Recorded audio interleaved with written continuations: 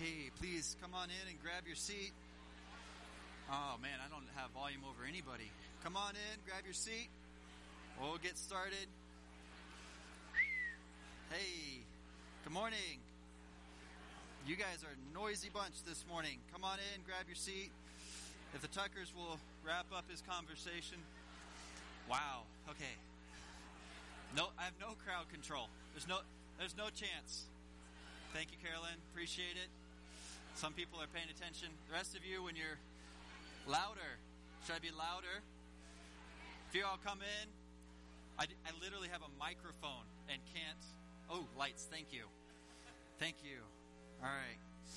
Anthony was about to have to blast you guys out with like a bullhorn or something. Good morning.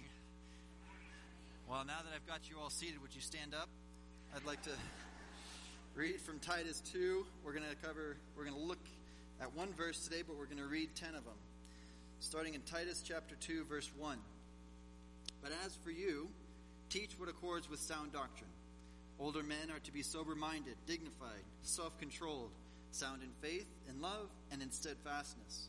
Older women, likewise, are to be reverent in behavior, not slanderers or slave to much wine. They are to teach what is good, and so train the young women to love their husbands and children, to be self-controlled, pure, working at home, kind and submissive to their own husbands, that the word of God may not be reviled. Likewise, urge the younger men to be self-controlled. Show yourself in all respects to be a model of good works, and in your teaching, show integrity, dignity, and sound speech that cannot be condemned, so that an opponent may be put to shame, having nothing evil to say about us. Bondservants are to be submissive to their own masters in everything. They are to be well-pleasing, not argumentative, not pilfering, but showing all good faith, so that in everything they may adorn the doctrine of God, our Savior. Let's pray. God, thank you for your word. Thank you for the life-changing message of the Bible, that your Son came and died on the cross for our sins. We are unworthy, and yet you've done it, and you've offered it to us free of charge. Matter of fact, we can't even earn it, and that is the greatest news of all. Because if we could earn it, we'd mess it up. So we are thankful to you, Lord, for doing all of the work of it. God, I ask that as I come, as Ross has faithfully told us, come bearing pride in myself. There's almost no escaping it until eternity. And Lord, I ask that you would help me to be humble in this moment, that your word would be magnified and I would be small. God, I ask that you prepare the hearts of everyone who would hear your word this morning, that it would change their lives, change their hearts to be more in line with your Son, Jesus Christ. Pray all this in Jesus' name. Amen. You may be seated. This morning I'm going to be covering Titus 2:2. I'm going to get through one verse, Lord willing.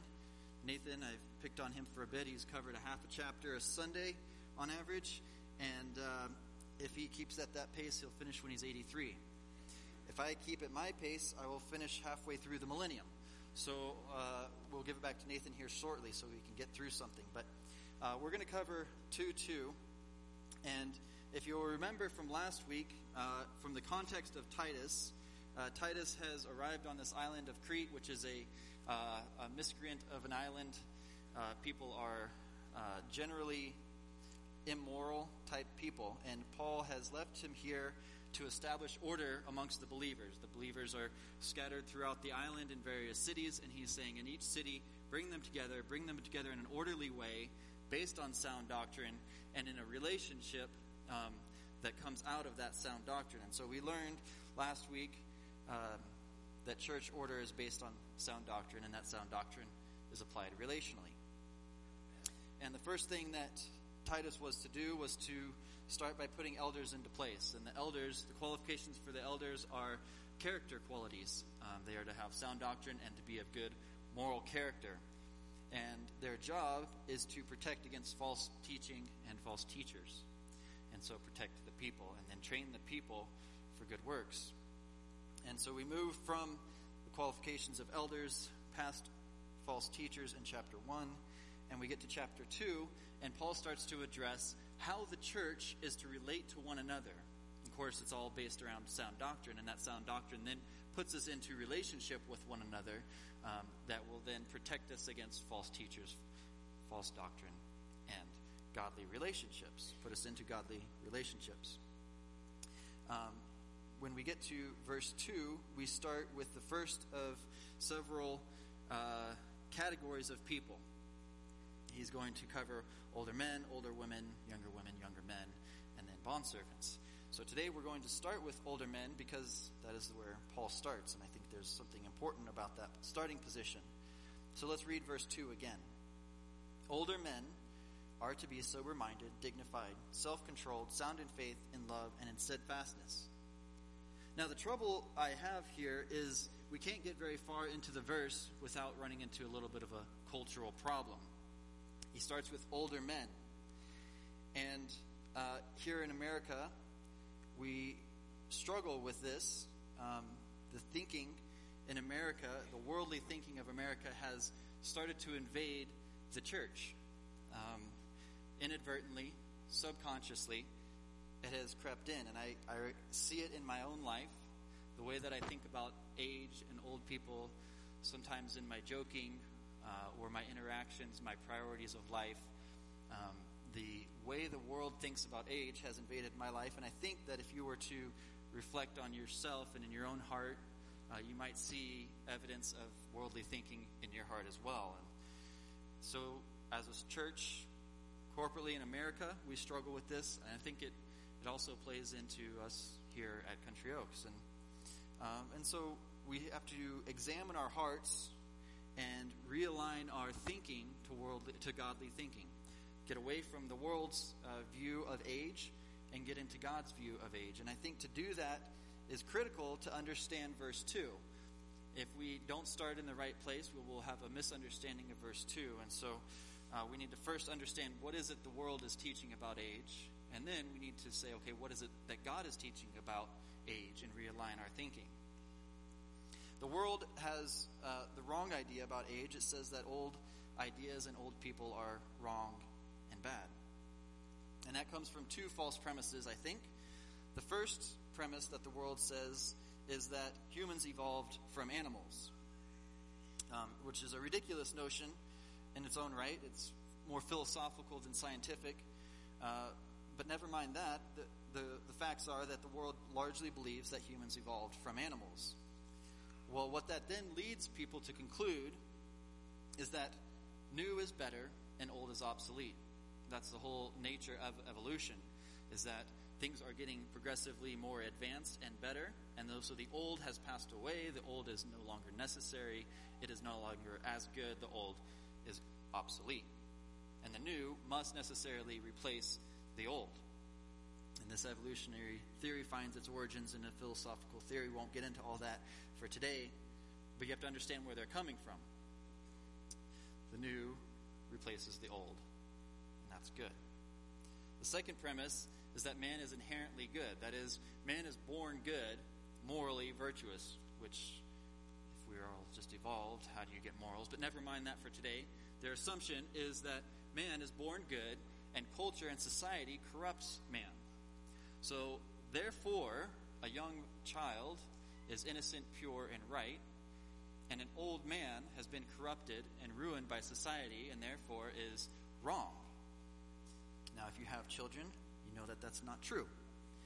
You may observe that the children are disobedient sinners, much like yourself. But that plays into the thinking then that the new, less corrupt, less culturally influenced person is more noble, more pure, more morally righteous. Older ideas, older people have been corrupted and must be thrown out and done away with. That then leads them to say that old people aren't valuable. Younger people are more pure, more right, less corrupt. Young people are right. Old people are wrong. They'll say something like, the old people, they are stuck in their ways and are stupid. They are a drain on our society. They are a waste of our resources. Young people are the valuable ones. They are progressing. They are less corrupt. They are productive and useful to society. been watching a TV show. Well, I haven't been watching. A friend of mine has been watching, because as a pastor, I only just read my Bible all day, every day. But a friend of mine was watching a TV show and telling me about it. And what he was saying is that there's this grandmother in this TV show who is in a wheelchair, and she pops into the show from time to time. But largely, she is pushed aside and made fun of for her ideas, her old ways of thinking, and her whole mentality is obsolete. And so she is pushed aside, cast out. And this is the way that pop culture thinks about things and feeds to us in the church as we participate in these things. This subconsciously starts to affect the way that we think about old people. And we start to push them aside. Our society has done a similar thing in something that they call old folks' homes. And I'm not talking about, special medical care, someone who is no longer able to be taken care of by an untrained professional, but a trained professional must take care of them. That's not what I'm talking about. We have, in a large part, taken people who are older and less useful and a bother to our thinking and put them into one group community and isolated them from influencing society. We want to remove their influence from society. Their thinking is old. Their thinking is obsolete. It is bad and wrong.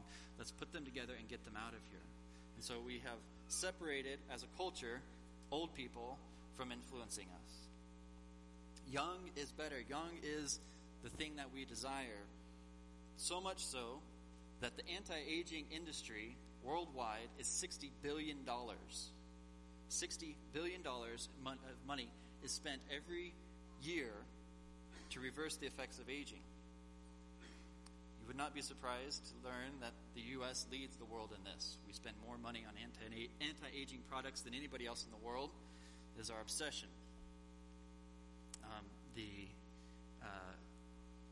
companies have learned that to say you should be younger or anti-aging has a vain tone to it, so they have changed their language to go from anti-aging and younger to fuller, richer, healthier looking skin, hair, whatever it may be, to try and draw you in, to make yourself appear younger than you are. It isn't something that is genuinely concerned with your health, no, which would be a moral virtue to be healthy. That would be great. No, but they've used that moral virtue, corrupted it to say you should feel younger, you should look younger. And we have participated and bought into these things. The superficial tagline has replaced something that was virtuously good and duped us to participating. So this worldview of age has started to invade the church and our thinking, and we don't realize it, but it does. It does affect us. We don't value age as a church as we ought to. We avoid age. We still try and think that we should stay young. We see this play out in our lives when someone asks us our age. We're offended by that question. Don't ask me my age. Why? Because I don't want to admit that I'm getting old. I want to stay young.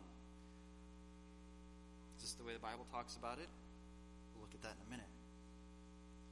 Not only that, but we tend to gravitate to people of our own age. So we put the old people together over here, and we put the middle-aged people here, and the young people over here. And we put them over there. We don't have to hear them. We don't have to be challenged in our thinking. We can get inside of an echo chamber of our thoughts, or in a silo of our own thoughts, and not interact with one another and be sharpened, as we're going to read in Titus 2. So these thoughts in the world have started to invade our church. So much so that I think it even affects our translation and interpretation of Scripture. And so now we come to our chapter 2, verse 2 in Titus, and it says older men. And why does it say older men? It's curious because in the Greek, the word is old men. It isn't older in a comparative sense, it's old in an objective sense. The word is actually a very rare word in the New Testament. It's only used twice. Once in Philemon, when Paul says he is an old man now. He's at the end of his age, probably in his 60s. He's an old man. The other place it's used is in Luke 1:18.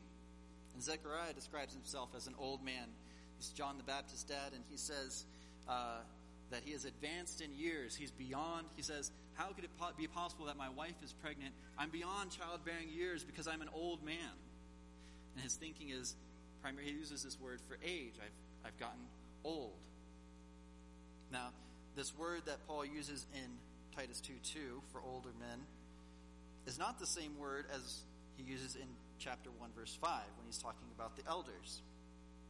In verse 5, he uses the word that has a whole range of meaning. It can mean anything from old in age. It could mean that. It sometimes means mature in character. It sometimes refers to a position in the community, such as we have elders at our church, right? So it can be a title as well. That word in verse 1:5 has a specific, or has a whole wide range of meaning. He doesn't use that word in chapter 2, verse 2.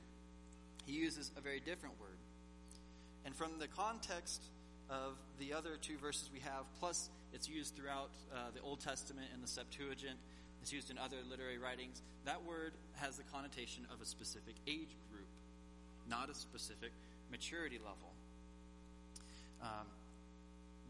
Most commentators would say that this is probably in the 50 to 60 year range, right? That once you've sort of finished raising children, that you've started to advance into the years where you are starting to have grandchildren, that you're thinking more about the end of your life than you are about what you're going to become as an adult. This is the idea of being old. You're generally done raising kids. Your hair is starting to turn gray or white. You're starting to get wrinkles. Your body has started to carry the scars of life. You're closer to death than you are to life. And so this word is objectively old in verse 2. But why do they translate it older? And I think it's because old in the English language carries the connotation of a negative thing. And that's not at all what Paul is intending here. And so to carry that across, I think the translators try to soften it a little bit. Older men. Not to give a different meaning to it, that, it's a comparative sense. No, it's just people who are advanced in years. But because of this, we have some confusion. Because if you don't know the Greek, you'll look at this word and you'll say older. Oh, that means comparative. The ER means comparative. Like, my son is young and I am older than my son. Comparative sense. But that's not what the word intends. It intends to be specific age bracket. And so why do I belabor this point about age? Because we've lost the biblical view of age and we've adopted the cultural view of age. And so we have to undo that before we can really start to understand this. Because if we say, verse 2 says, more mature men are to be sober-minded, etc., what is it saying then? What would that verse be saying? It would say that more mature men are to be more mature men. That's a non-statement. It's my least favorite phrase. I shouldn't tell you this. Okay, I really don't like the phrase, it is what it is. It's a non-statement. It might as well not be said. What have you contributed to the conversation when you say, it is what it is? Nothing. You've said nothing. You've wasted your time and mine. You've wasted your breath. Please don't say it is what it is. Sometimes I say it and I rebuke myself. Saying it is what it is like telling a dog to be a dog. All right, dog, continue to be a dog. Okay? That's what I was going to do. Why did you? It's useless. If we interpret 2:2 to say mature men are to be mature men, what has Paul contributed to the conversation? Nothing. It's not helpful to us. It isn't useful. Is it true? Yes, it's true. Mature men should be mature men, but he's not saying that. He's saying old men are to be mature in their faith, and we'll get into the details of that. And so it's important that we understand what the biblical view of old is. And to do that, I think we need to go to Leviticus. Nathan, it's a plug for you to do Leviticus. It's fine. Everybody turn to Leviticus 19 if you would. Leviticus 19:32. And we're going to look at why it's important that we have this worldview of old men. Leviticus 19:32 says, "You shall stand up before the gray head and honor the face of an old man, and you shall fear your God. I am the Lord." Age is to be honored. Age is to be respected. Age is to be valued in the biblical worldview. So much so that if you look carefully at this verse, when he's talking about honoring an old man, he says, "You shall fear your God," in the same sentence. He's saying it is on par with fearing God to be respectful and honoring of old men. God cares a great deal about how we think about old men. Well, why is that? Well, you remember that God constantly refers to himself as Father. It's the way that God relates to us is as Father. And this idea of fatherhood is very important to him. Look at Leviticus 20, verse 9. "For if anyone who curses his father or his mother shall surely be put to death. He has cursed his father or his mother. His blood is upon him." You notice he gives the same punishment as blaspheming God as he does for cursing your parents. This idea of fatherhood is critically important to God, so much so that he says the first commandment with the promise is to honor your father and mother. So on the one hand, dishonoring your parents receives death, and on the positive side, honoring your parents receives blessing. God is very concerned with this. Why? The image of God as our Father is critical to us being able to understand who God is to us. He is Father to us. And if we don't understand what it is to be a father, a good father, we won't understand who God is. Furthermore, if we don't exemplify what it is to be a father in a biblical way, we won't exemplify it to the world. The world views God as some evil dictator just waiting to punish the slightest offense against him. But that's not the way the Father behaves. Loves his son, loves his daughter, wants to bring them in close. So it's important that we have a proper understanding of honoring father and mother. You say, well, that's father and mother. That's not old man. Well, let me take you to 1 Timothy. Almost back to Titus. We'll go back to 1 Timothy. 1 Timothy 5:2, 1 and 2 says, "Do not rebuke an older man, but encourage him as you would a father. Younger men as brothers, older women as mothers, younger women as sisters in all purity." What's the principle? We're to treat our old men as fathers, our old women as mothers, so that the idea, the concept of God as Father is universally understood.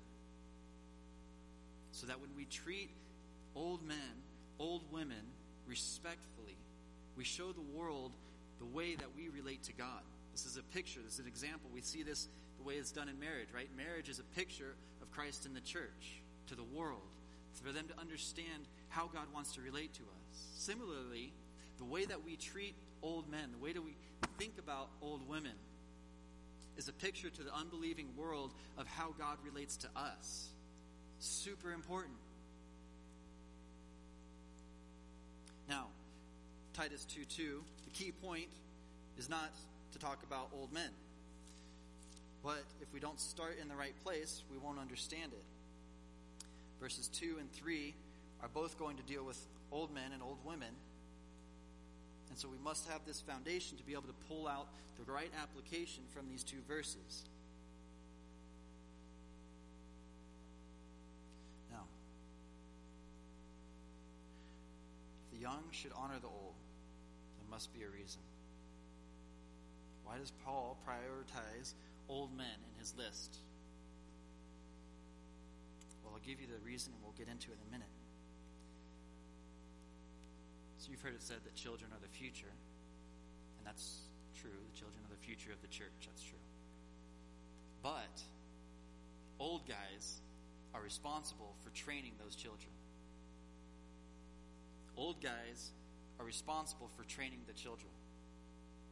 Without the old guys passing down the wisdom of Scripture, of life, of putting those things together, if the old guys don't pass that down to the next generation, we're susceptible to false teachers, to false doctrine, to going astray. The culture wants to throw out the old wisdom. The church needs to hold on to it. The church should cherish it, should treasure it, should pass it down generation to generation. You old people who are done raising kids, you have a vital role to play in the church. Do not check out and stop training us. Maybe you retire from your financial career. You don't need to make money every day anymore. Good. You just gained 40 or 50 hours back in your life. What do you do with that? Are you investing it in the next generation, or are you wasting it? It is your character, your behavior, your relationships with the rest of the church. That's what's going to teach the next generation what it is to be godly, how to apply Scripture to our lives. You old men are to set the example for the young men. Teaching sound doctrine from the pulpit is the first step. But exemplifying it in your own life for the young men to see, to watch, to learn from, that's where sound doctrine really gets into the heart of people's lives. So the question is, well, then what does it look like for sound doctrine to be applied to an old man's life? And that actually brings us to our verse today. We're going to get to the Bible. Here we are, 2:2. Let me take a drink and we'll read it.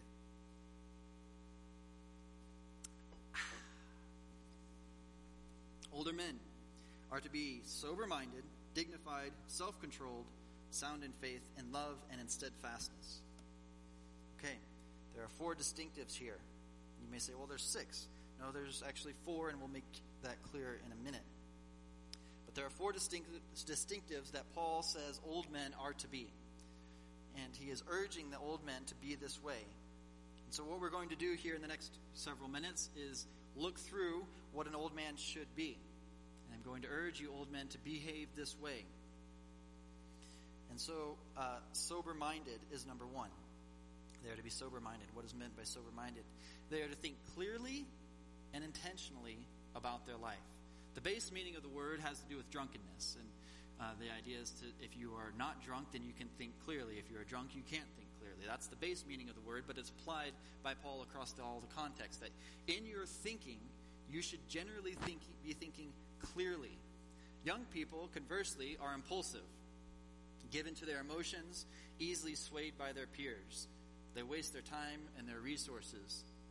Someone says, hey, let's go do this fun thing, and they just impulsively go do it. Their peers will say, hey, here's this new idea. We should check this out. And they'll go and do it. They will waste their time and their resources on excessive things, excessive amounts of video games, excessive luxuries, foolishness, expending their time and money on things that are not helpful. Old men should not behave this way. They should think clearly, slowly, and deliberately about what they're doing. They should use their time, energy, and resources intentionally. The wise old man saves his money. For what? For his own possession? No. The wise old man saves his money for the church, for missions, for the poor, for the needy, to give generously. The foolish young man spends it on every passing luxury that comes along. Never saving, never giving, always in need. The godly old man in his thinking is not drawn away by every wind of doctrine that comes along. He is settled in his convictions based on sound doctrine. That doesn't mean that he's stuck in his ways because of a lifetime of foolishness and bitterness. Life's beat him up and he's become so embittered and angry about life that he no longer can think clearly. No, the old man has, in the Holy Spirit, understood the difficulties of his life, thought them through based on Scripture and come to a sweet, gentle understanding of those things. His old man is renewing his mind on sound doctrine and is not led away by false teachers. He thinks deeply on the things of God. It's not easily swayed. The second thing, dignified. Dignified. The old man carries himself in a godly way. The old man doesn't laugh at dirty jokes. He doesn't make crude jokes. He doesn't risk offending someone for the sake of a laugh.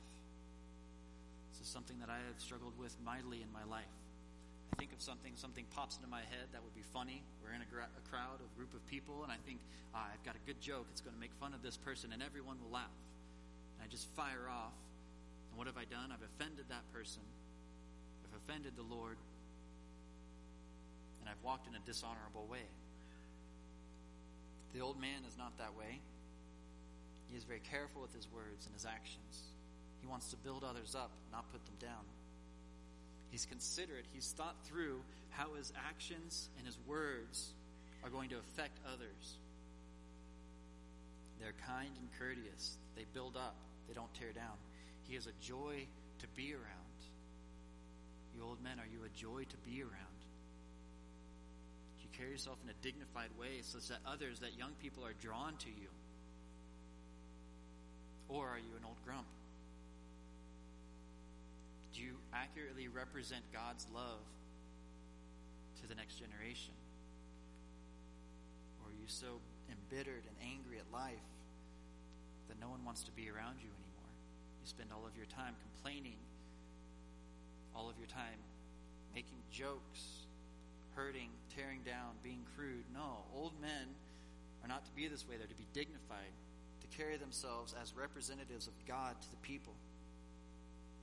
Number 3, the old man is to be self-controlled.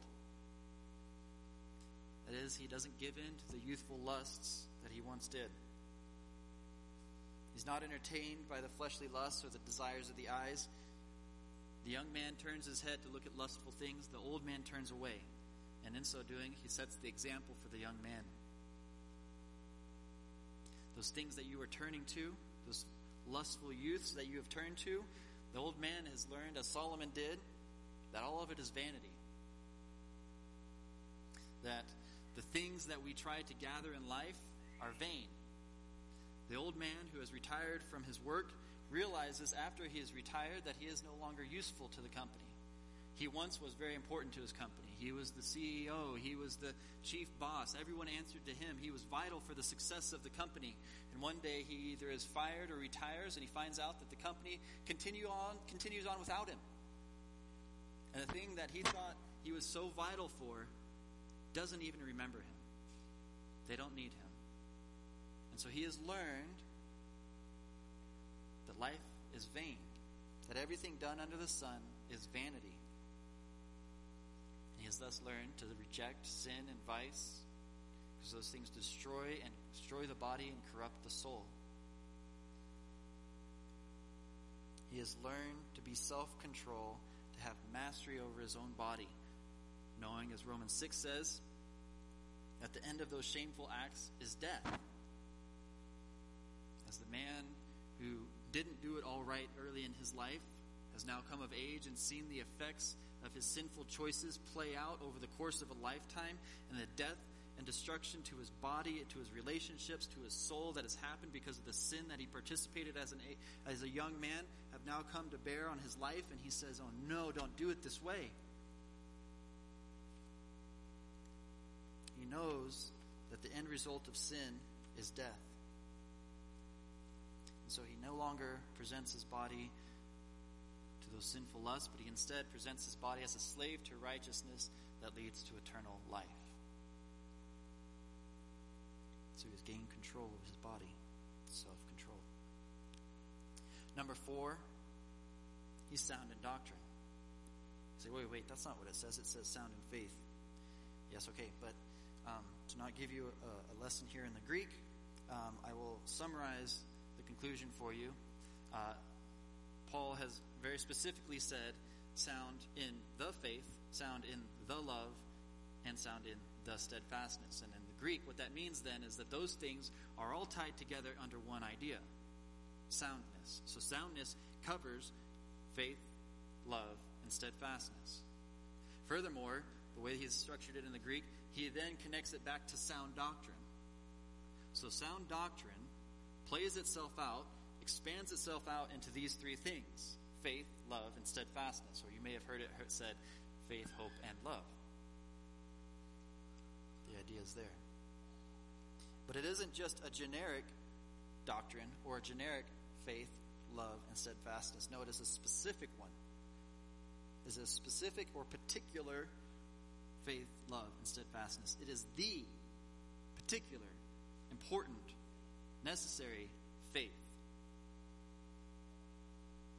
Faith in what? Faith in something, not faith general. People will say, "Oh yeah, I'm a man of faith." Well, faith in what? I'm very religious. Religious about what? The world has no idea what it is to have faith. Faith is in something. And in our case, faith in someone. That is faith in Jesus Christ. And what about Jesus Christ? That he lived, died, was buried, rose from the dead, and is coming back again. Faith in that message. Faith in the finished work of Jesus Christ. Faith not only for salvation, that we'll have eternal life, but faith in sanctification. That same gospel that saved us is the one that sanctifies us, the one that makes us more like God. And old men have figured this out. And they know that God has never forsaken them. They know this truth.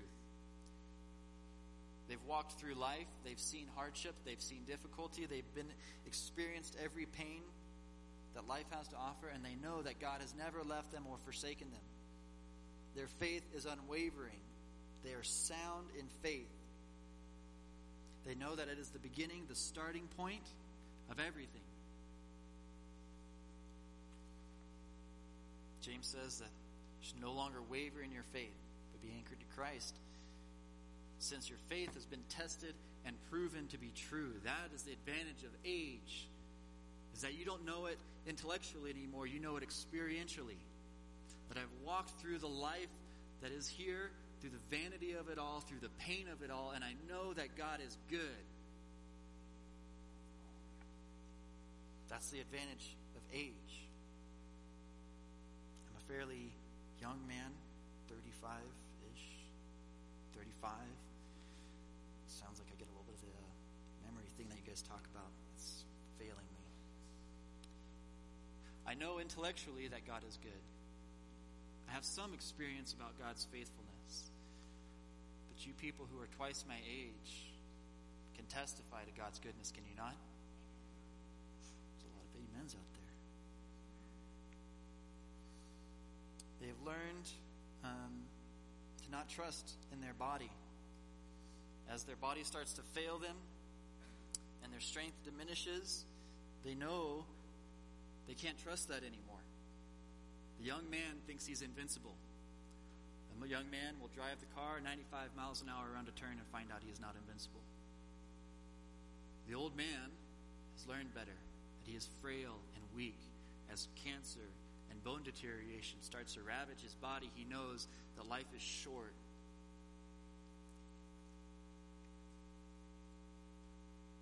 Young men think that they can accomplish whatever they put their mind to. What a foolish statement that is. No, you can't. The old man knows that. He's tried and failed many times.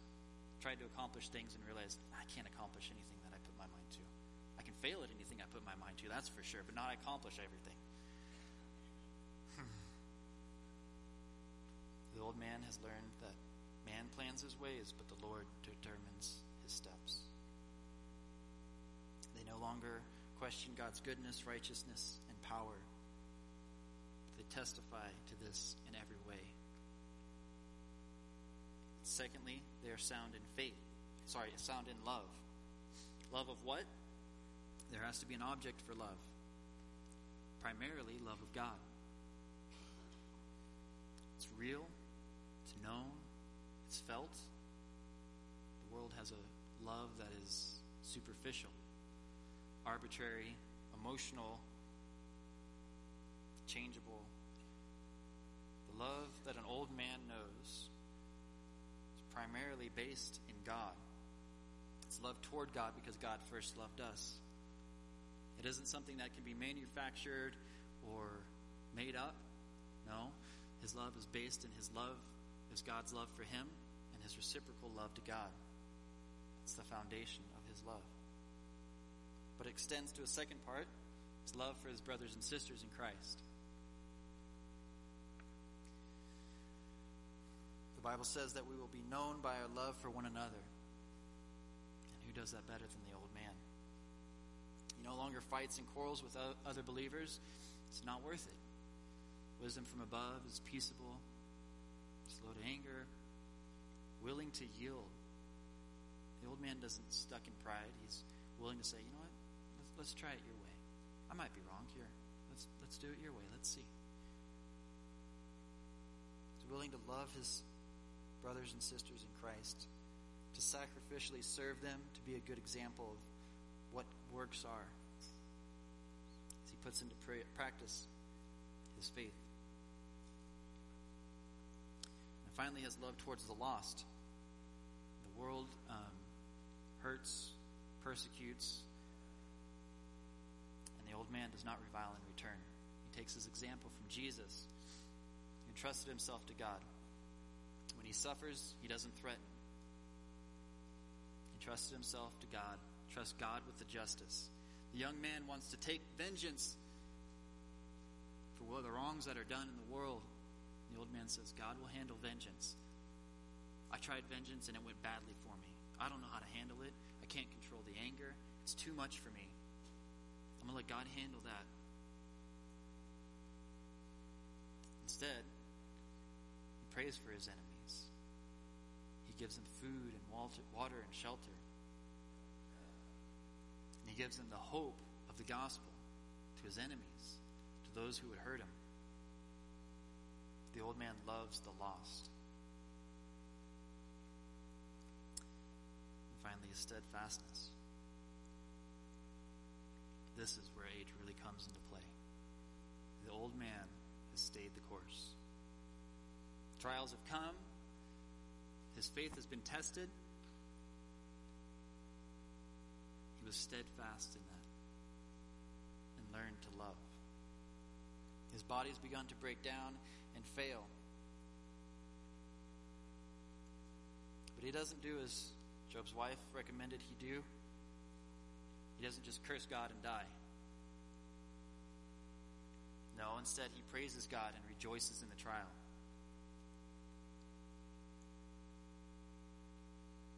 Nothing shakes him anymore. He's been through it all. At the end of his life, he says, hey, to the young man, persevere. Stay true. God is faithful. Love others. Don't waver in your faith. Yeah, life is difficult. Circumstance is hard. I know. I've been through it. But persevere. He doesn't fear death anymore. He welcomes it, knowing that it takes him to a Savior. The world is terrified of death. That's why they hate age. They want to stay young. They want to live forever. We're not to adopt this thinking. No, we look forward to the day that we get to go be with our Savior. We're here. We have purpose. So important. You old people, you have purpose here. You've become an example of Christ to the church. You're a rock of faith that produces love. You say, okay, that's the old people. What about you young people? Well, we'll get to you later, but for today, you young people, find an old man like this. Go find one. They're here in abundance. Go find one. Spend some time with them. Get out of your own silo. It can be difficult. It can be intimidating. Go find one. Hear their stories. Watch carefully what they're doing. Imitate them as they imitate Christ. And then humbly realize You don't have it all figured out. They have something to teach you. Go learn from them. What if you're an old man sitting here and you say, that's not me? You painted a pretty picture, Daniel. I don't know what that's like. I'm not that way. I'm old, for sure, but I'm not all those things that you talked about. I'm not a godly example. And a matter of fact, I'm just an old grouch, stuck in my own ways, angry at the world, bitter, jealous. Maybe you've become more obsessed with your physical health than the health of the next generation. That's okay. Titus 2, 11 through 14. Sound doctrine. Let's read verse 11 and 12. Titus 2, 11 and 12. For the grace of God has appeared, bringing salvation for all people, training us to renounce ungodliness and worldly passions. He goes on. For the grace of God. That applies to you. I don't care how old you are. You can be trained by grace. You have the life experience. Now take sound doctrine and overlay it on top of your experience and understand your experiences through the teaching of Scripture. Maybe you didn't do it all right. You messed everything up. That's the whole story of the gospel, isn't it? That he redeems those things. I have nothing to offer the new next generation because I messed up my whole life. Great. You told them a lot of what not to do. Understand that properly. Train the young people. Don't do what I did. Here's what you ought to do. You have something to offer. You need to repent of that. Repent of being old and grouchy. Not being old. Don't repent of being old. It's awesome. Repent of being grouchy. Repent of being angry. Be trained by grace. God is willing and ready to forgive everything. Don't throw your hands up at the end of your life and just say, it's too late for me. No, we need you. We need you to renew your mind with the Word of God, to understand your life, how it applies to our lives, and teach us what it means to walk with the Lord.